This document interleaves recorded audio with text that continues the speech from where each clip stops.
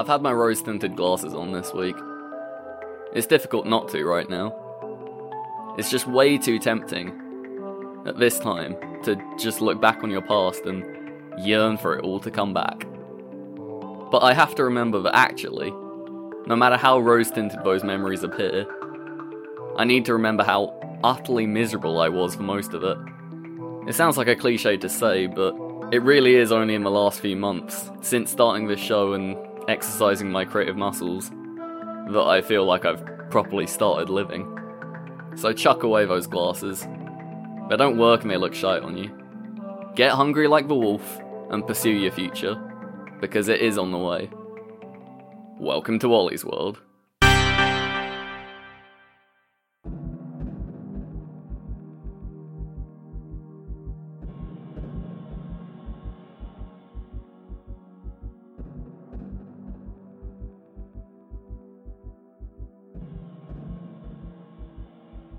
The day has finally arrived for me to enter my bunker. Specially built in my manor's vast wine cellar to accommodate me until this deadly plague has been washed from our shores. Yes, no one in Britain is more at risk than me, an 89-year-old man who lives such a varied and exciting life, coming into contact with so many members of the proletariat on a daily basis. This virus lives everywhere among the commoners.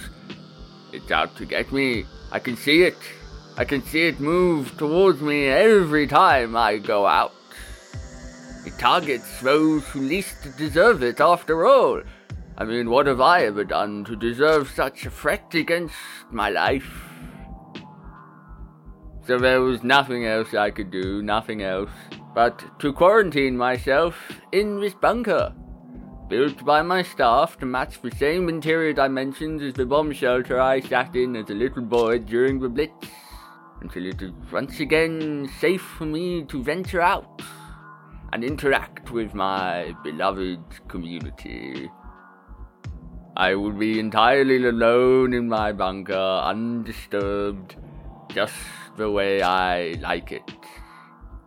Of course, my maid, Lucinda, will still attend on me, bringing meals and tea to me, though I have taken every precaution and made her purchase full protective equipment.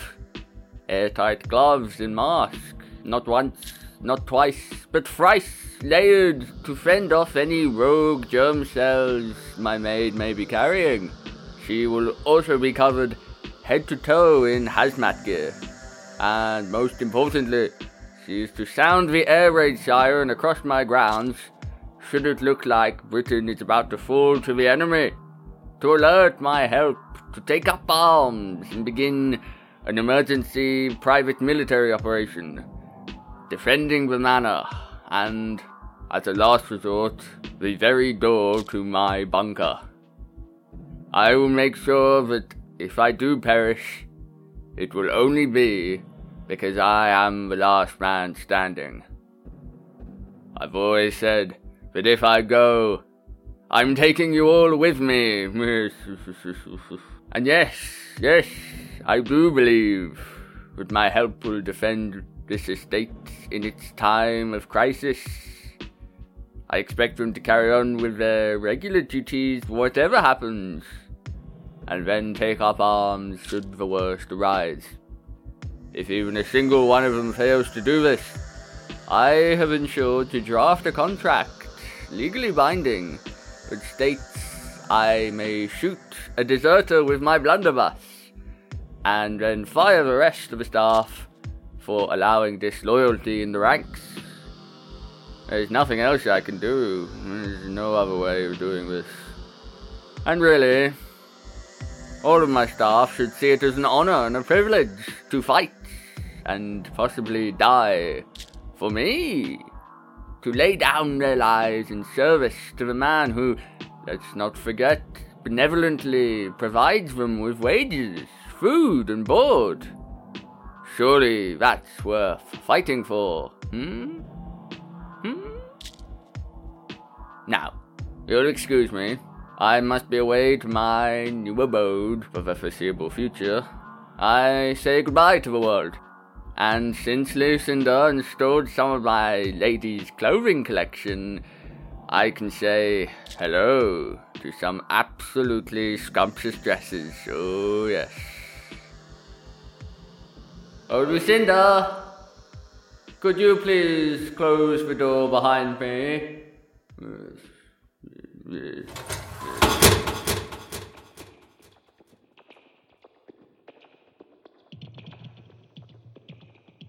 A legless egg wearing sunglasses not dissimilar to my own welcomed me to a lovely, sweet dream realm where my half-brother Roger inhabits a lovely three-bedroom condo above a disembodied head called Mr. Staircase. The egg guided me to the condo personally, and upon arrival, Mr. Staircase was very happy to see me. He said he was a big fan of my music, in particular, the album Taking Tiger Mountain by Blythe Incompetence. He said he likes to stick it on, take a tab, and just be transported to another plane of reality. I told him that that's how I had intended it to be listened, and thanked him for being a fan. But despite how pleased he was to see me, I could tell Mr. Staircase was very sad. The egg, too, and in fact all the inhabitants of the once great, lovely, sweet dream world, because here all sound is dying, fading into non-existence.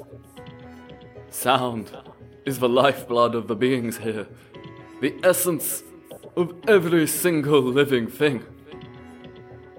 Without a new source of sound, this whole realm will surely perish, and with it, every single spiritual vision one can experience on Earth too. I cannot allow this to happen.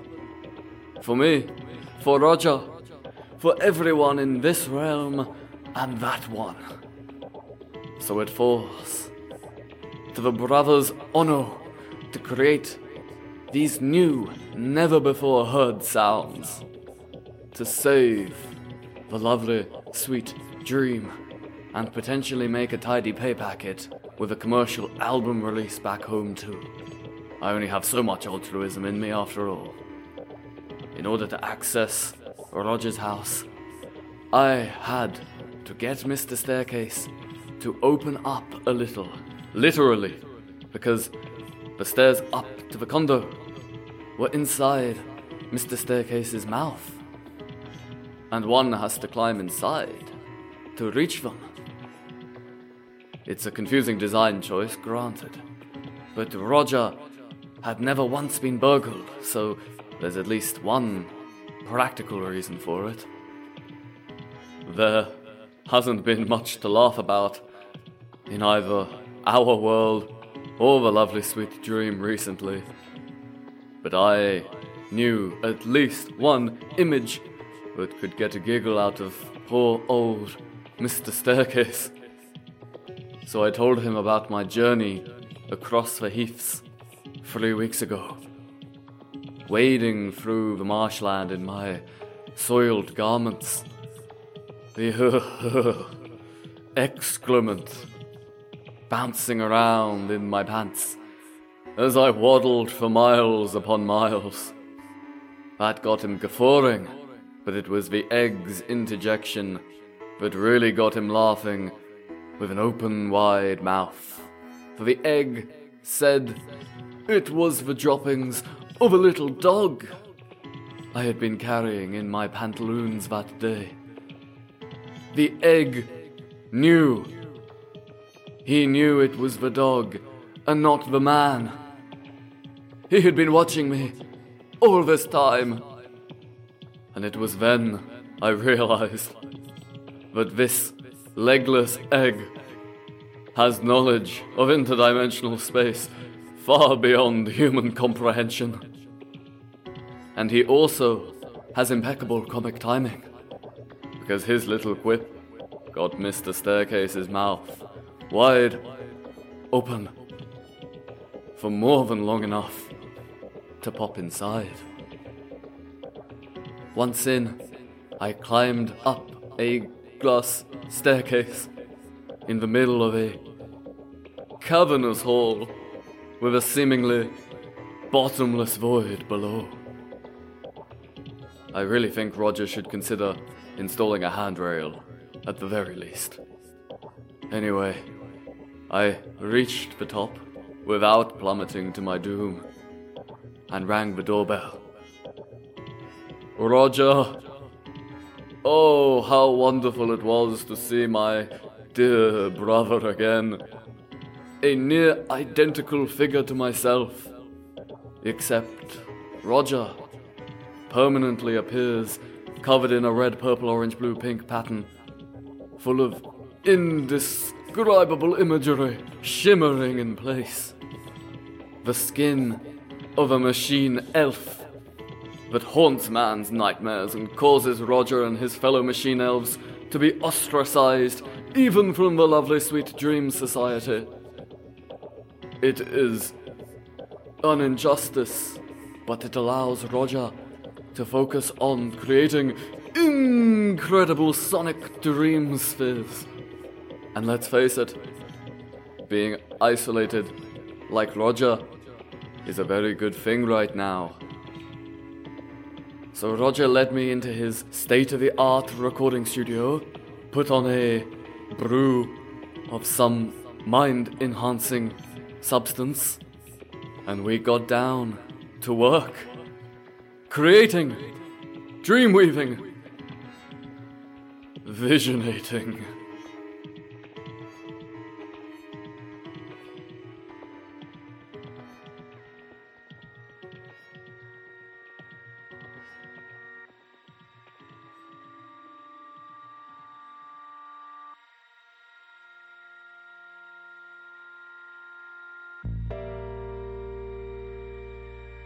Connor Wentworth, at your service.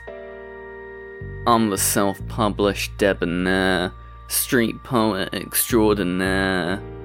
I cast my caustic gaze at moments of social serendipity, right down on street level, where my feet hit the concrete to a Craig Charles-induced beat. It's raw, it's vibrant, it's street culture written into wet cement for forever to see and vibe with. If you get what I'm saying. But you might not, since it's quite culturally advanced. Some of you might not quite understand it, but that's okay. This is what's called accessibility in the arts. You're welcome. Let me hit you with a brand new riff, never performed before. I've only done it in front of my mother, and she loved it. So prepare your eyebrows to be raised very shortly. It's about my girlfriend. Did I mention I have a girlfriend? Well, I have a girlfriend. It's very important that you're aware I have a girlfriend, because the poem won't work unless you know I have a girlfriend. I have a girlfriend. Her name. What's in a name? A rose by any other name would smell just as sweet. I read that in a Vice article once, so I thought I should start my poem with that. Wear your influences on your sleeve. Anastasia. Anastasia.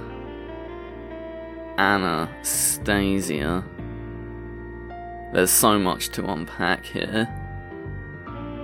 Anna, the futuristic Renaissance sound of a forgotten civilization. Stacey, the mum with so much going on, in perpetual search for her Central African dream. The beginning, the end, the alpha and omega of my world and your words. That's a lot for one woman to carry on her Atlas-sized, yet still slender and petite shoulders. And then there's still more to consider. The family name, her Capulet to my Montague, even though my actual surname is Wentworth. Bell.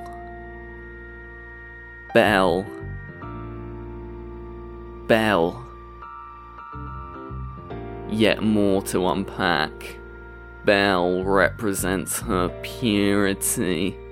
The purity of the morning chimes of life-sworn monks. The purity of 7 sinless swans swimming majestically up her fairy tale castle's royal stream. Purity in its purest form. That sounds like quite a lot of purity, doesn't it? Yet Anastasia is no saint. She is a dangerous demoiselle. Tattoos? She's got 'em. Leather jacket? Can't be seen without one. Fringe haircut? It's what I first noticed about her. So there's nothing in a name, really, but also everything. And the name that I adore the most is hers. Anastasia Bell. Anastasia Bell. Anastasia Bell. Anastasia Bell. Anastasia Bell. Anastasia Bell. Anastasia Bell. Anastasia Bell.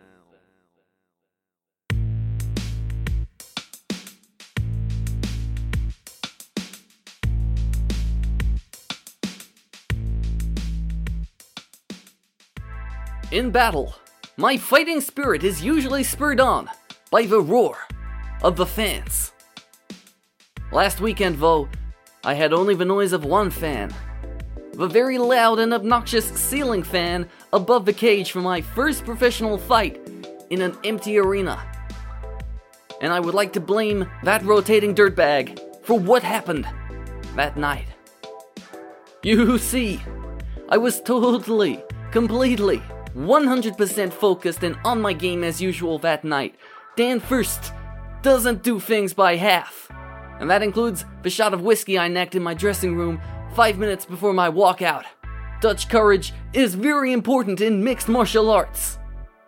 You need to be loose, buzzed up, ready to improvise in the blink of an eye, or the flight of a fist. I got the knock on the door and was ready to march to the ring in a Gracie train with my young disciples. And if you don't know what a Gracie train is, you're an uncultured, undisciplined loser. But I'll tell you anyway. We go in single file, everyone's hands on the shoulders of the fighter in front, and march head down in reverence to the war about to take place. It's intimidating as hell to the opponent, and a major part of my pre-fight ritual. So it was a major metaphorical blow to me when the arena staff told us that we couldn't do our Gracie train because of, get this, social distancing. We didn't work for a rigorous, physically grueling 6-week training camp in a production studio creating and choreographing the most impressive ring entrance of the year, only to be told we couldn't go through with it when the time came. We were all outraged. Well, except for Robbie, because he lives with his elderly grandfather, which I guess is fair enough. I asked if the rest of us could do it anyway, but the staff lady was a stubborn old Jobsworth. So I had to walk to the ring with my team, my disciples, all 2 meters away from me. It was a ridiculous sight. And it psyched me out, man. Between that and the whirring ceiling fan, I was majorly messed up before the fight even began. Plus, when the cage door closed behind me, only then did I realize that I had forgotten to wear my lucky underwear. Stitched by Master Yusei himself over 50 years ago. Worn by all of his past top students. Passed down through the generations of Gido-kin. And finally, bestowed to me. It is a mark of great honor, a symbol of Gido-kin mastery. And I've never fought without wearing them. So understandably, I was quite flustered when the ref pulled me and my Brazilian opponent, definitely on steroids by the way, ref pulled us in, read us our rules, defend yourselves at all times, touch gloves, yada yada yada. I tuned out, and I couldn't hear him above the noise of the ceiling fan anyway. I was hyper-focused on one thing, and one thing only. Because I was so messed up mentally, and didn't get to do my big entrance, I decided I didn't really want to bother with this fight. I was going to end it in one motion, and either knock out the Roid Monster, or leave myself open to get munched. Either way, I would be out of here and chilling at home with my paycheck in a couple of hours. Doesn't bother me. I once spent 3 weeks in a hospital after a stunt in one of my overambitious entrances went very wrong. It's all chill with me. So the moment the ref started the fight, I ran full pelt at the Roid Rage and unleashed a devastating Tombramaka! Or is that a coffee? Whatever I did, it was awesome. Only problem was that I slightly misjudged the angle of my deadly kick. So instead of planting the guy on the chin, I drove my foot right into his testicles. Now, I never intend to send my opponents to the hospital, but especially not if the last sound I hear before the ambulance door is shut is, "We're gonna have to sew them back on." I got disqualified, obviously. But as Master Yusei always says, if you do not lose, you win. I don't think my opponent would agree with that, but in this instance, considering I still have the full set of equipment down there, I'll defer to Master Yusei on the matter, and declare... Dan first, win.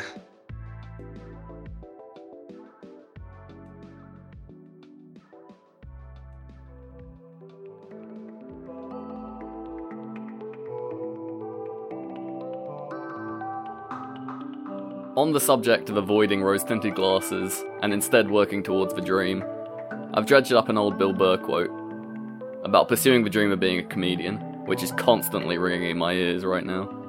I feel like it'd make a good end to the episode. See what you think. You have to do in life what makes you happy.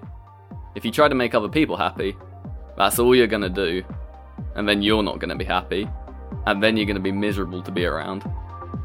You've just got to commit to this shit and realise that sleeping on a futon when you're 30 is not the worst thing. You know what's worse than sleeping on a futon at 30? Sleeping in a king bed, next to a woman you're not really in love with, but for some reason married, and you've got a couple of kids, and you've got a job you fucking hate. You'll be laying there fantasizing about fucking sleeping on the futon. There's no risk when you go after a dream. It's all fucking reward. It's going to lead to something good. It always does.